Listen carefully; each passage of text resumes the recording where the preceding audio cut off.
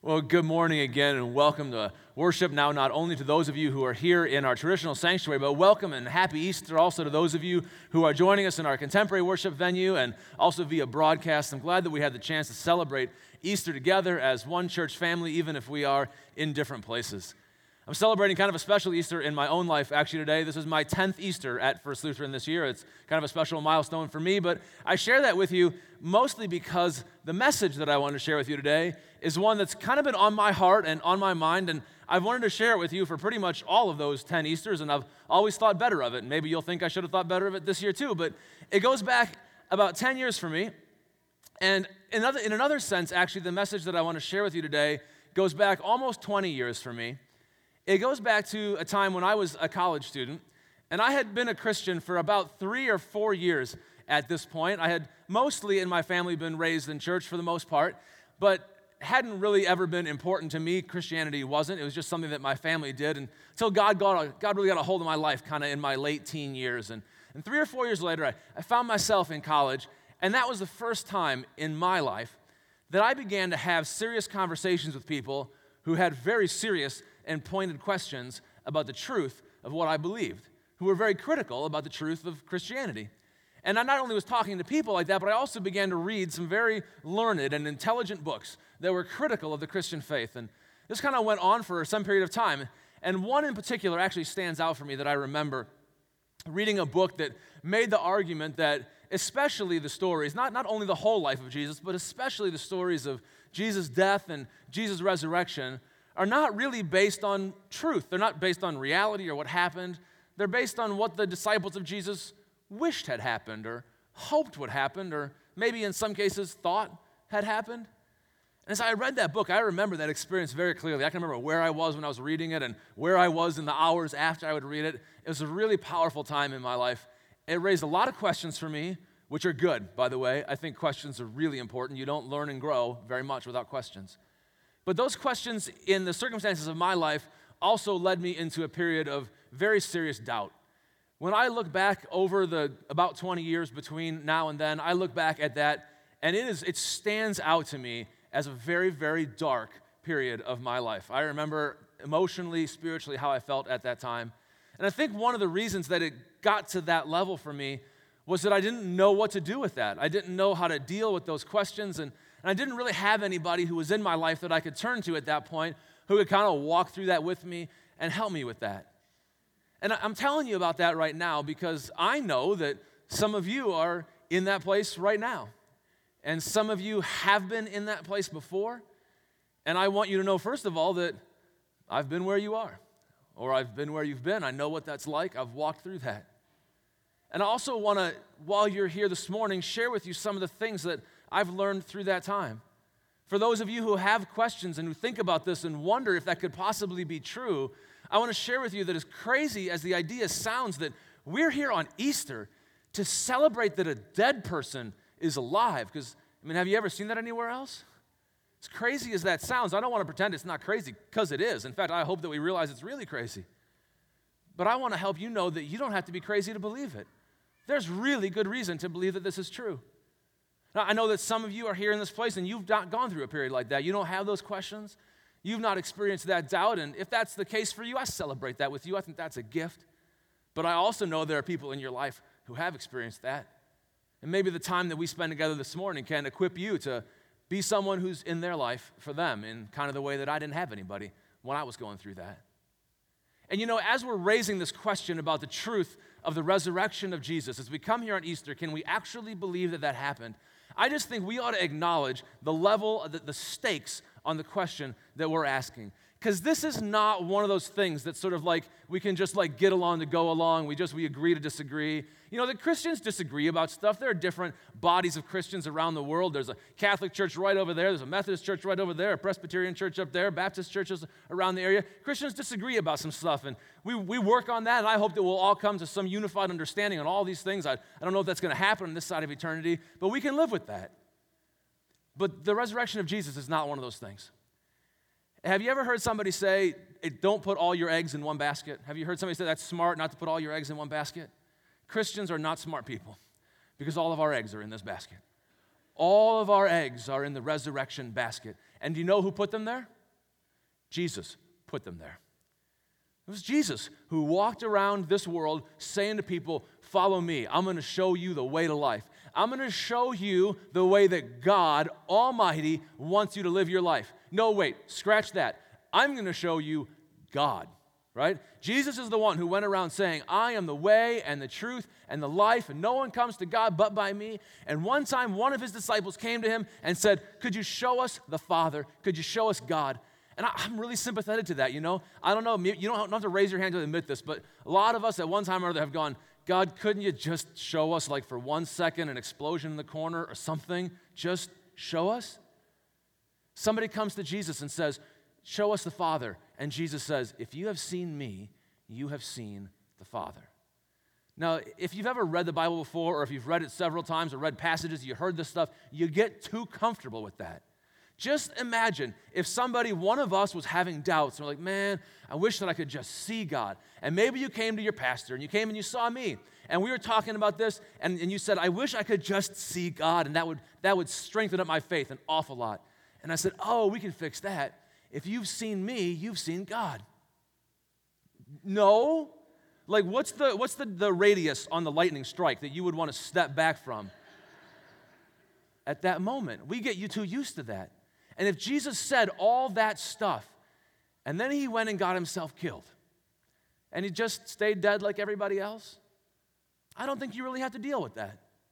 We can just consign Jesus to the pages of history as one more or less ego-driven maniac, and there are a lot of them in history, and maybe love your neighbor as yourself is still a pretty good idea, but you don't have to deal with all the rest of that stuff. However, if God raised him from the dead, if God raised from the dead the person who said, I'm the light of the world, and who invited people to come and see God in him, then we got to deal with that.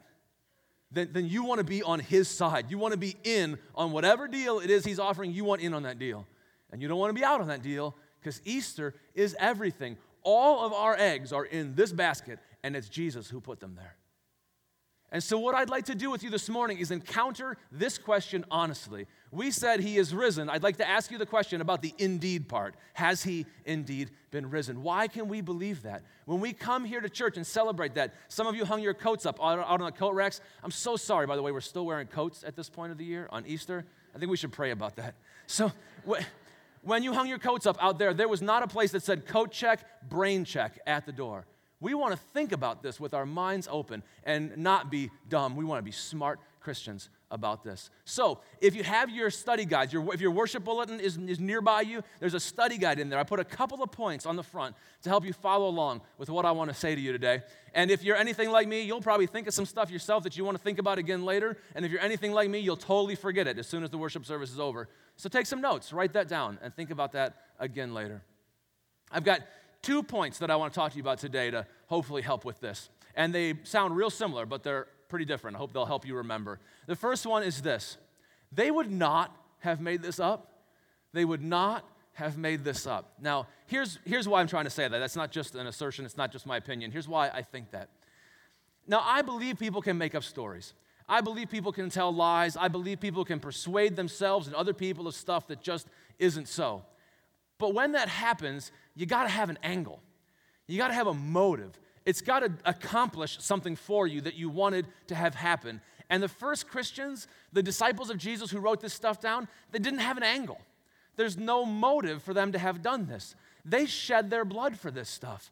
They got persecuted for this stuff. They didn't gain anything from this. They lost everything from this. They lost their lives. They shed their blood from this. They got thrown out of the synagogues, the communities that they were a part of. It didn't gain them wealth or power. It didn't gain them safety or security, to be sure. It didn't benefit their families. Some of the people who wrote this stuff down were themselves later crucified for this. Some of them had their heads cut off for this. Now look, again, like I said, I understand people can make up stories. I could probably make up a story myself.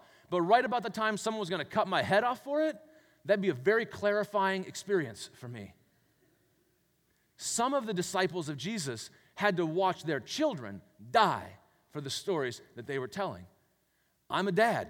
I tell stories to my kids. A lot of them I make up. Right about the time one of those stories was going to get my children killed, you better bet I'd be seeing things a little bit differently all of a sudden. They did not stand to gain from this. They stood to lose from this. They would not have made this up. It took their lives in completely the wrong direction for me to believe that they were making this stuff up to benefit themselves. But it's not only that it took their lives in kind of the wrong practical direction. When you stop and think about it for a second, you realize it took their faith, it took their religion in the wrong direction to believe that they made this up. Let me give you 2 examples. The first one is resurrection. Now, a lot of people don't know this, but most first century Jewish people already believed in resurrection before they ever met Jesus. It's a well-established historical fact of ancient Jewish religion. They believed in resurrection. What they believed about resurrection is that they believed that one day, at the last day, God would raise from the dead all of his faithful people, all the Israelites who died in the covenant. He would raise them all up again from the dead and reconstitute one glorious, mighty Israel again at the last day, and he would usher in the world to come. That's what they believed about resurrection. And now, right around the death of Jesus, right around Good Friday and the very first Easter, a whole group of these people, not just one crazy person who kind of went off the rails, but a whole movement of people started to say that God had raised one man from the dead. And they had to reimagine and rethink what that could possibly mean for the resurrection of anybody or everybody else. And so they believed this about resurrection, moving in this direction, and then all of a sudden, whoop, they went over here and believed something totally different. They had to rethink or reimagine their most cherished, most deeply held, long-held, generationally held beliefs about what happens after death. And sociological studies of religion will show you that people rarely do that spontaneously. Something massive has to happen to cause that kind of rethinking. And not only did they do that with resurrection, but they also did it with their picture of God. Think about this for a second. If there's one thing that first century Jewish people believed about God, it's that there is a God and we're not him. God is God and human beings are human beings, and God is not a human being. And one of the things that ancient Jews thought most ridiculous and reprehensible and repulsive about pagan religions, about Greek and Roman religions or Babylonian religions, is that they worshiped people and animals and statues of them. There's passages in the Bible and in ancient Jewish literature where they would make fun of other religions for this. That's probably not very kind, but it's true. It's in the historical record. They would say, you took this block of wood and you carved it into the shape of a reptile or a person or whatever, and then you put it in your temple and you bowed down and made offerings to it and you worshiped it when you just carved it like 10 minutes ago. How does that make sense? And they thought that was ridiculous and they thought it was repulsive. And it's blasphemy, as a matter of fact. They thought of it as blasphemy, which is a strong, strong sin with a strong emotional reactions to that. There are still places in the world today where you can get yourself in a lot of physical trouble for the sin of blasphemy. And now, in that context, the Christians write down this story about the resurrected Jesus who appears to the disciple Thomas. And some people call him Doubting Thomas. I think that's totally unfair. Can we agree on Thinking Thomas today? Would that be okay? He appears to Thinking Thomas, and Thomas has said, I don't believe that. He's told the other disciples, I can't believe that Jesus has been raised from the dead. Unless I see it with my own 2 eyes and I touch the wounds on his hands and his feet, I will not believe it. Like a little bit later, Jesus appears in front of Thomas, and he says, here they are, the wounds in my hands and in my feet. Just see and believe, Thomas. And I don't know if you've read this story before or not. If you've ever read it before, do you remember what Thomas said to Jesus in that moment? Thomas said to Jesus, my Lord and my God. My Lord and my God? Seriously? And all the rest of the first century Jewish people who were with him started to write this down approvingly like it was a good idea. And the New Testament is full of references to Jesus that are just like this. They believed one thing about God. It was going in this direction. And if they were going to make something up, they maybe could have kept on going in this direction. But all of a sudden, it goes way over here in the completely wrong direction. Sociological studies of religion will tell us that doesn't just happen spontaneously. Something massive has to happen to cause not one crazy person who went off the rails, but a whole movement of them to just suddenly reimagine their most fundamental convictions about the identity of God that their people have held for thousands of years and what they believe about resurrection. All of a sudden, they rethink all that. And they do it so they can get themselves killed. See, even in general, before we even read the details of the resurrection story in general, I just want to pause for a second and say we can account for these stories in basically two different ways. There's kind of two different groups of theories that you could come up with to account for this. On the one hand, you could say that these are basically fictional stories. Maybe there's some grain of the kernel of truth back there that got evolved somehow, but they're basically fictional stories written down by their authors to advance their agenda in some way, and it could be a variety of ways. Or you can account for this evidence, you can account for these phenomena by saying these are basically factual stories written down because it's basically the way that it happened. This is a much simpler theory, of course. My problem with this theory is that it takes real intellectual stretching even to account for the general direction of the movement of what happened to these people and what they started to say and why they said it. I have not yet encountered a satisfactory and intellectually satisfactory explanation for how this would have come about and how it would have given rise to the things that historically we know came about next. But let's turn our minds now, anyway, to the details of the resurrection story, okay? So this is going to be the second point on your outline. The second point there, same words as the first, different emphasis. They would not have made this up. They would not have made this up. Okay, here's the difference. Even if they would have made up some stories about Jesus that were a little bit wild, and as I said, I still have no idea why they would have done that, and I don't think anybody's really explained why they've done that. I didn't only read that one book in college about this. I'm a student of this material, and I can't find a good reason for them to have made this stuff up. But even if you would grant for a second that they had made this stuff up, they would not have made this up. See, the sort of counter theory here, the way of accounting for the resurrection stories, if you don't think that they're basically factual, is to say that they are not a reflection of reality, but they are a reflection of hope. Right? They're what the disciples hoped had happened. Maybe even after Jesus was killed, one of the Christians or one of the disciples of Jesus, in his or her emotional distress, had a dream about Jesus being alive again. And they told their other friends, and they were like, that's a great dream. I want to dream that too. And they started telling that story, and over a period of years, it kind of evolves, and eventually people forget that it was a dream, and they start putting details to it. And eventually there's an empty tomb and a stone rolled away and guards. And people who are critical, scholars who are critical of the truth of the resurrection stories, they say that those stories came into their kind of final form, the form that we read today, somewhere around 70 AD or 80, maybe even 90, 100 AD or later. And that over that period, that was a period of Christian reflection where they wrote stories that reflected what they hoped were true.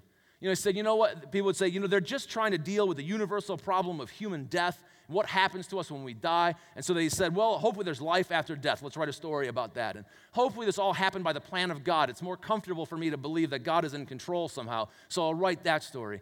And here's what I want to tell you. I think that sort of scenario is entirely plausible. I think that could happen. I think people could write stories like that, and I bet people have written stories like that. What I think is hard to believe is that these particular stories came from a process like that. If you had a process like that, you'd end up with a different result than what we have. The stories that we have, they just don't give evidence of being things that are the product of years and years of Christian reflection, because we have other things that look like that, and we know how that turns out.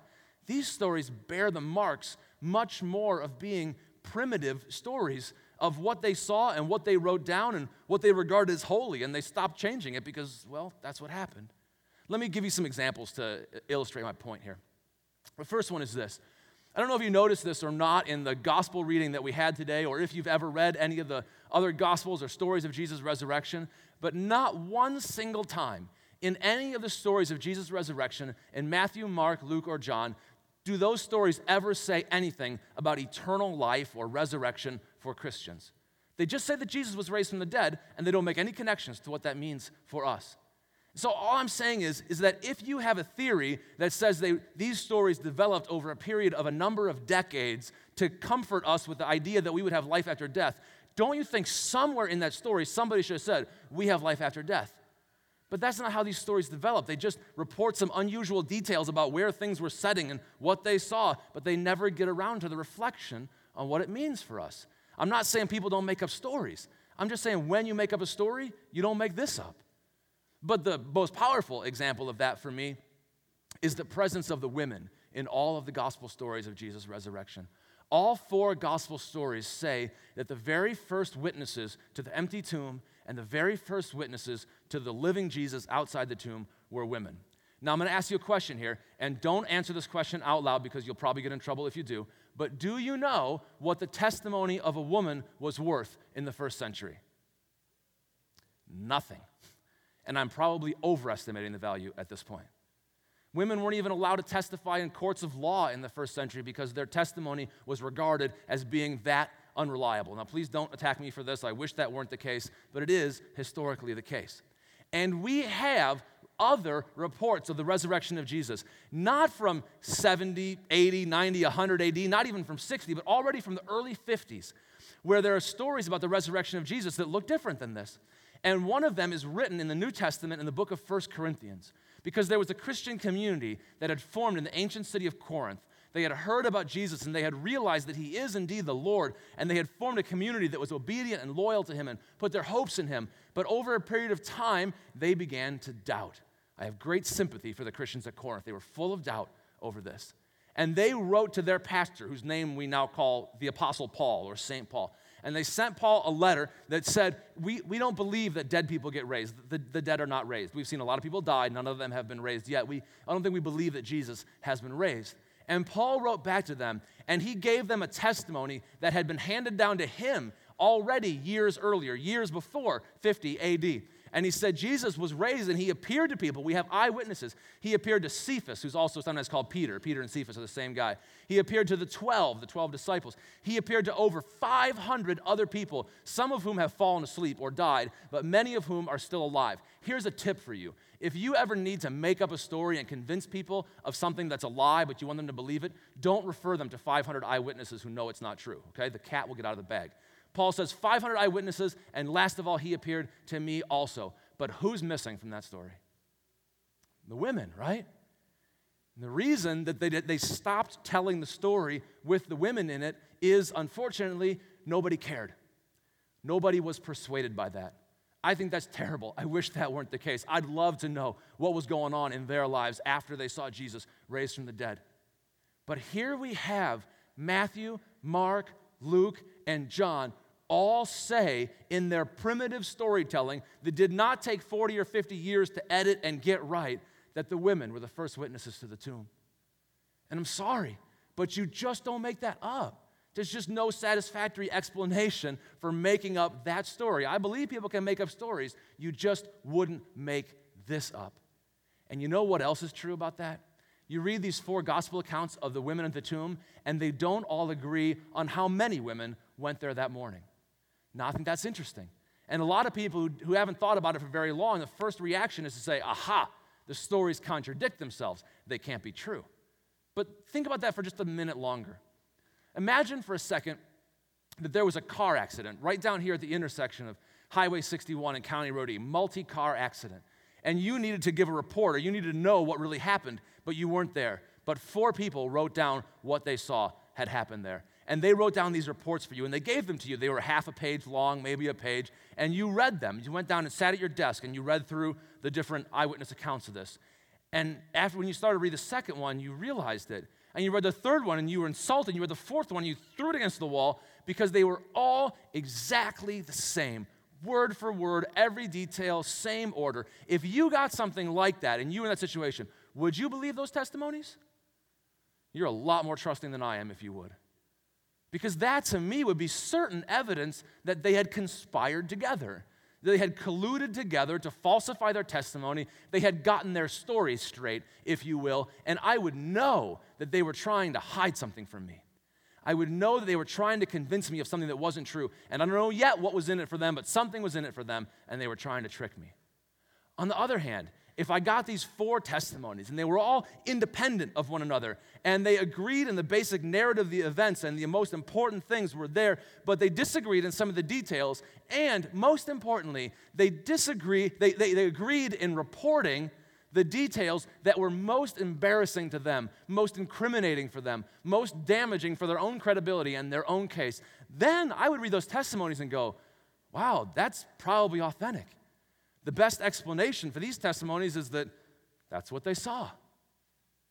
The best explanation for the gospel accounts that we have is that it happened like that, is that they're writing down what they know to be true. But you know what's really the most persuasive to me about this? Alongside all kinds of good, critical, historical thinking, I think the most persuasive thing to me is that those who were there and knew better, they began to live like it was true. They began to live for it. They put their eggs in this basket. They staked their lives on it. Their lives were characterized by one set of faith and practice and attitudes, and then all of a sudden, they started living a whole different way. They started to live with tremendous courage and with radical sacrificial generosity and with tremendous boldness. And they overcame together as a people. They overcame age-old ethnic and racial prejudice, which was not even taking the very first baby steps toward being overcome yet. And then all of a sudden, they start to live together in a community, the likes of which the world had never seen before. Something incredible happened to them, and they were willing to put their eggs in this basket because they knew that it had a very solid bottom. That's persuasive to me. And I would like to close today by sharing with you a story about a way that I see this happening in our world, in our lives, still today. And I brought something along to help me with this story. This little table right here has on it a carton with some Easter eggs in it. Can you all see that Easter egg right there? You know how you can know that I didn't dye this Easter egg? It's cute. It's pretty. It's well done. I got a couple more in here. My kids dyed these Easter eggs. Here's another one. If I had dyed these, they'd be all brown and ugly. That's what they would look like. These are Easter eggs, right? Do you guys dye Easter eggs in your house? Raise your hand. You ever do Easter eggs? Isn't that awesome? Easter eggs. All right, great tradition. I want to show you another egg. Here is another egg right here. This is a plain white chicken egg. Bought it at the store yesterday. I would like to close by telling you why I believe this is also an Easter egg. Here's why. Some of you know that our church is committed to serving the people of Haiti in Jesus' name alongside our mission partners in Haiti at Mission of Hope. And one of the things that we have learned over the years of our involvement there and have been told by others is that one of the things that is most crippling, one of the most crippling problems in Haiti is the lack of hope. Because when you have no hope for tomorrow, you tend to destroy tomorrow in the process. Now, just about 2 weeks ago, the president of Mission of Hope, Brad Johnson, who's become a friend of mine now over the years, was here in our church, and he was preaching in our worship services 2 weeks ago. And my family and I got to spend the weekend, or a lot of the weekend, with him and his daughter who was traveling with him. And Brad shared with me something that he shared with me before, actually. He said that the country of Haiti, which has like 8 or 9 million people in it, it's a small country on 1/3 of an island in the Caribbean. The country of Haiti imports about 1 million chicken eggs. They import about 1 million eggs every day from the Dominican Republic. Now, the Dominican is on the same island. It's the other country on this island. And from where Mission of Hope is and about where Port-au-Prince is, it's only like 20 or 30 miles to the Dominican Republic. Same island. They have the same chickens running around all over the island. And some of you who have been on our mission teams to Haiti, you've seen these chickens running around. But nobody in Haiti is cultivating chickens for their eggs or collecting the eggs, and that's because they don't believe in tomorrow. Because on the ground, in a real-world scenario, if you are a Haitian mother or father, and your kids are crying because their stomachs are empty and they haven't eaten in 3 days, and you're sitting in your ramshackle dwelling, and you look out the hole in what passes for a wall, the hole that passes for a window, and you know that nobody cares about you, and you know that nobody's coming to help you, and there's no tomorrow, and you see a chicken outside your house. You are not thinking about omelets in the morning. You are putting chicken on the menu tonight. And that's how it goes down. But our friends at Mission of Hope, they see this differently. Because they believe, as we do, that God has raised Jesus from the dead. And so they believe there is a tomorrow, and not only a literal tomorrow 24 hours from right now, but there is a permanent tomorrow. There is a permanent tomorrow that is unshakable because God has established it in victory over the power of sin and the power of death in our world. He has made a permanent tomorrow, and once you know that, your todays can never be the same again. You will start telling the story, but pretty soon you will find yourself putting your eggs in this basket because it will not leave you alone anymore. And so our friends at Mission of Hope in Haiti, together in partnership with our congregation and other churches in North America, and increasingly in partnership with the church in Haiti, they have begun, or they are about to begin, microfinancing chickens to people in Haiti who will eat their eggs today and also tomorrow, and also next week, and on into as many tomorrows as God should give us. And they will even start taking these eggs to market so they can sell some of them and begin to make a little bit of a positive economic difference in their lives right here. And so, because of that, I am telling you that this egg right here, which has no pretty pastel colors on it whatsoever, is an Easter egg. Because it is full, if I would break this egg right here, I will show you that it is full of protein and fat and iron, and I hope that you will have eyes to see that it is also full of hope and life.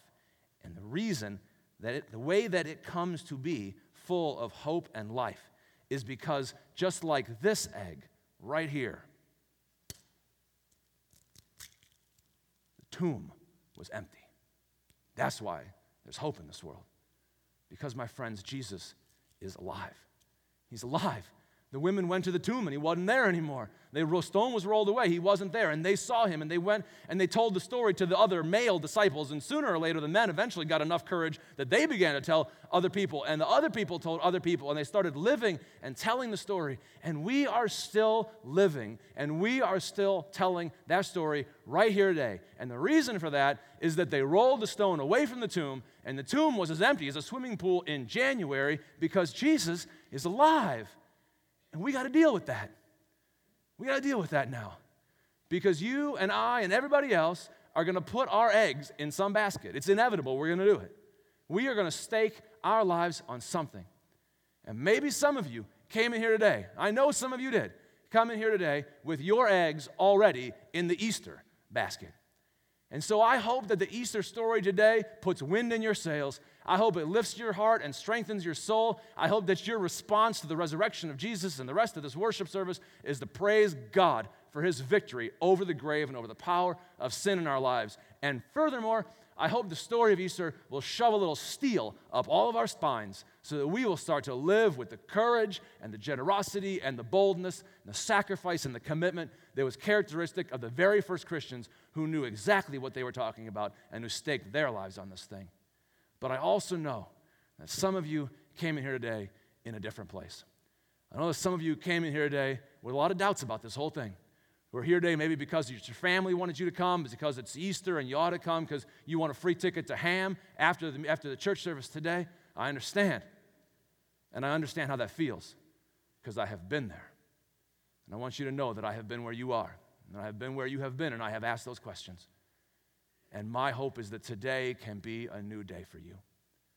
My hope is that the Easter story, the good news, the truth of Jesus' resurrection can fill you with a hope that simply cannot be put out. I hope that it will fill you with a joy that when the challenges in life get real high, when the hills that we climb get real steep, that your joy does not go out because you know what? Jesus is alive. What else are they going to do to you? I hope it will fill you with joy. I hope that it will give you life, that it will make you more alive than you otherwise could ever be because it has done that to me. And I hope that it will do that for you and that you will receive this gift of life so that one day when they lay you in your tomb, that you will know already on your way there that you're going to be raised again also because Jesus has been raised, so shall we also be raised with him. Look, it's crazy. I know. He was dead. He was a dead man, and he was raised again from the dead. It's crazy. It's crazy good, and you don't have to be crazy to believe it. The evidence for the resurrection of Jesus is really, really good. But I know that whatever happens in our lives, I know that for the Spirit of God to be knocking at the door of your heart, and that goes on, and yet your brain is going, but hey, don't leave me behind. I know that for this to happen in any of our lives, this does not happen by our own power. It happens by the power of God at work in us. And so I'd like to close this time of reflection on God's word in prayer that God's power would work in us. Let's pray. God, we worship you. We worship you because you have raised Jesus from the dead. Because death does not have the final word over us, and it does not have the final word over your creation, the power of sin that divides us, hurts us, kills us, oppresses us, that you're beating it back, that you're rolling it back, that you have begun your new creation among us. Not even death is certain anymore. And God, I pray that by your Spirit you would work in our hearts to fill us with hope. And I pray that you would work in our minds to fill us with knowledge of the truth. And that you would fill us with courage and hope boldness and generosity and commitment, that you would take this so that it's not even just a story that we can believe is factually true, but a story, well, that we would put our eggs in that basket, that you would call us to yourself and fill us with faith. God, build in us here in this place. Let your light so shine here in this community. Build a people, the likes of which the world rarely sees anymore. Not for us, but for you, for the hope and salvation of your world. We say yes to you and give our lives into your hands. In Jesus' name we pray. Amen.